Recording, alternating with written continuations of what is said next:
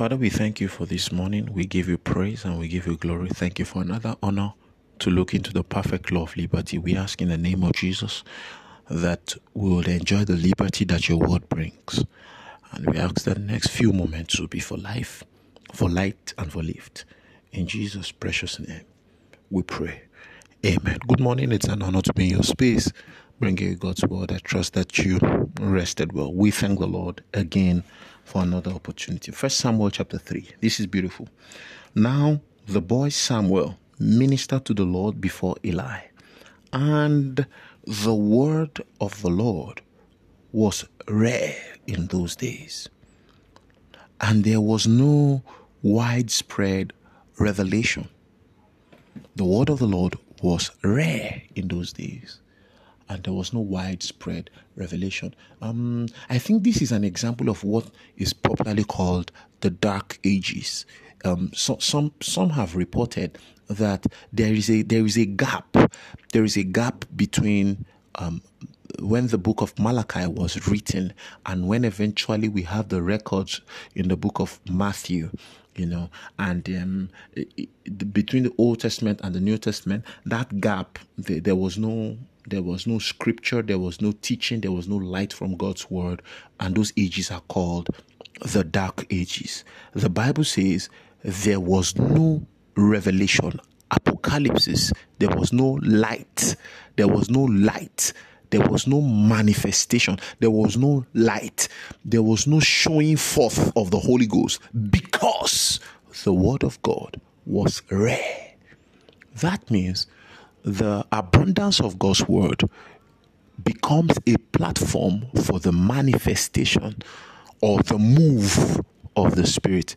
The Holy Ghost will move freely in places where the word of God is given liberty. I say that again.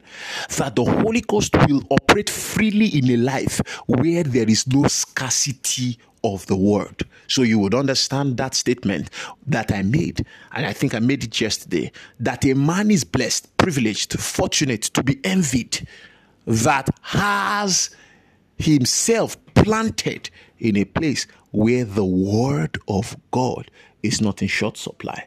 You will remain eternally grateful for the places you went and the people you spoke with that allowed the word of God to be available to you. I will never stop thanking the young man who said to me, I see you with a lot of fire.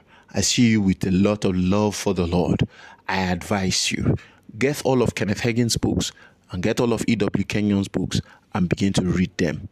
That advice is $1 million advice.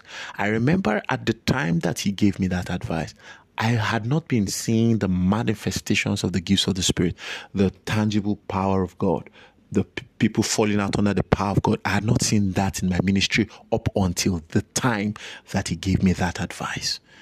But as I began to follow, I began to pay intentional, attention to Brother Hagin's books, E.W. Kenyon's books. I'll never forget, I read Identification. I read In His Presence. I read New Creation Realities. New Creation Realities blew my mind away totally.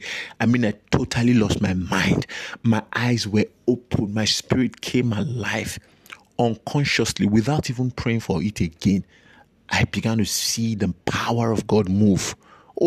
That I began to have revelations. I began to be able to get people filled with the Holy Ghost. I began to have words of prophecy. I could interpret tongues.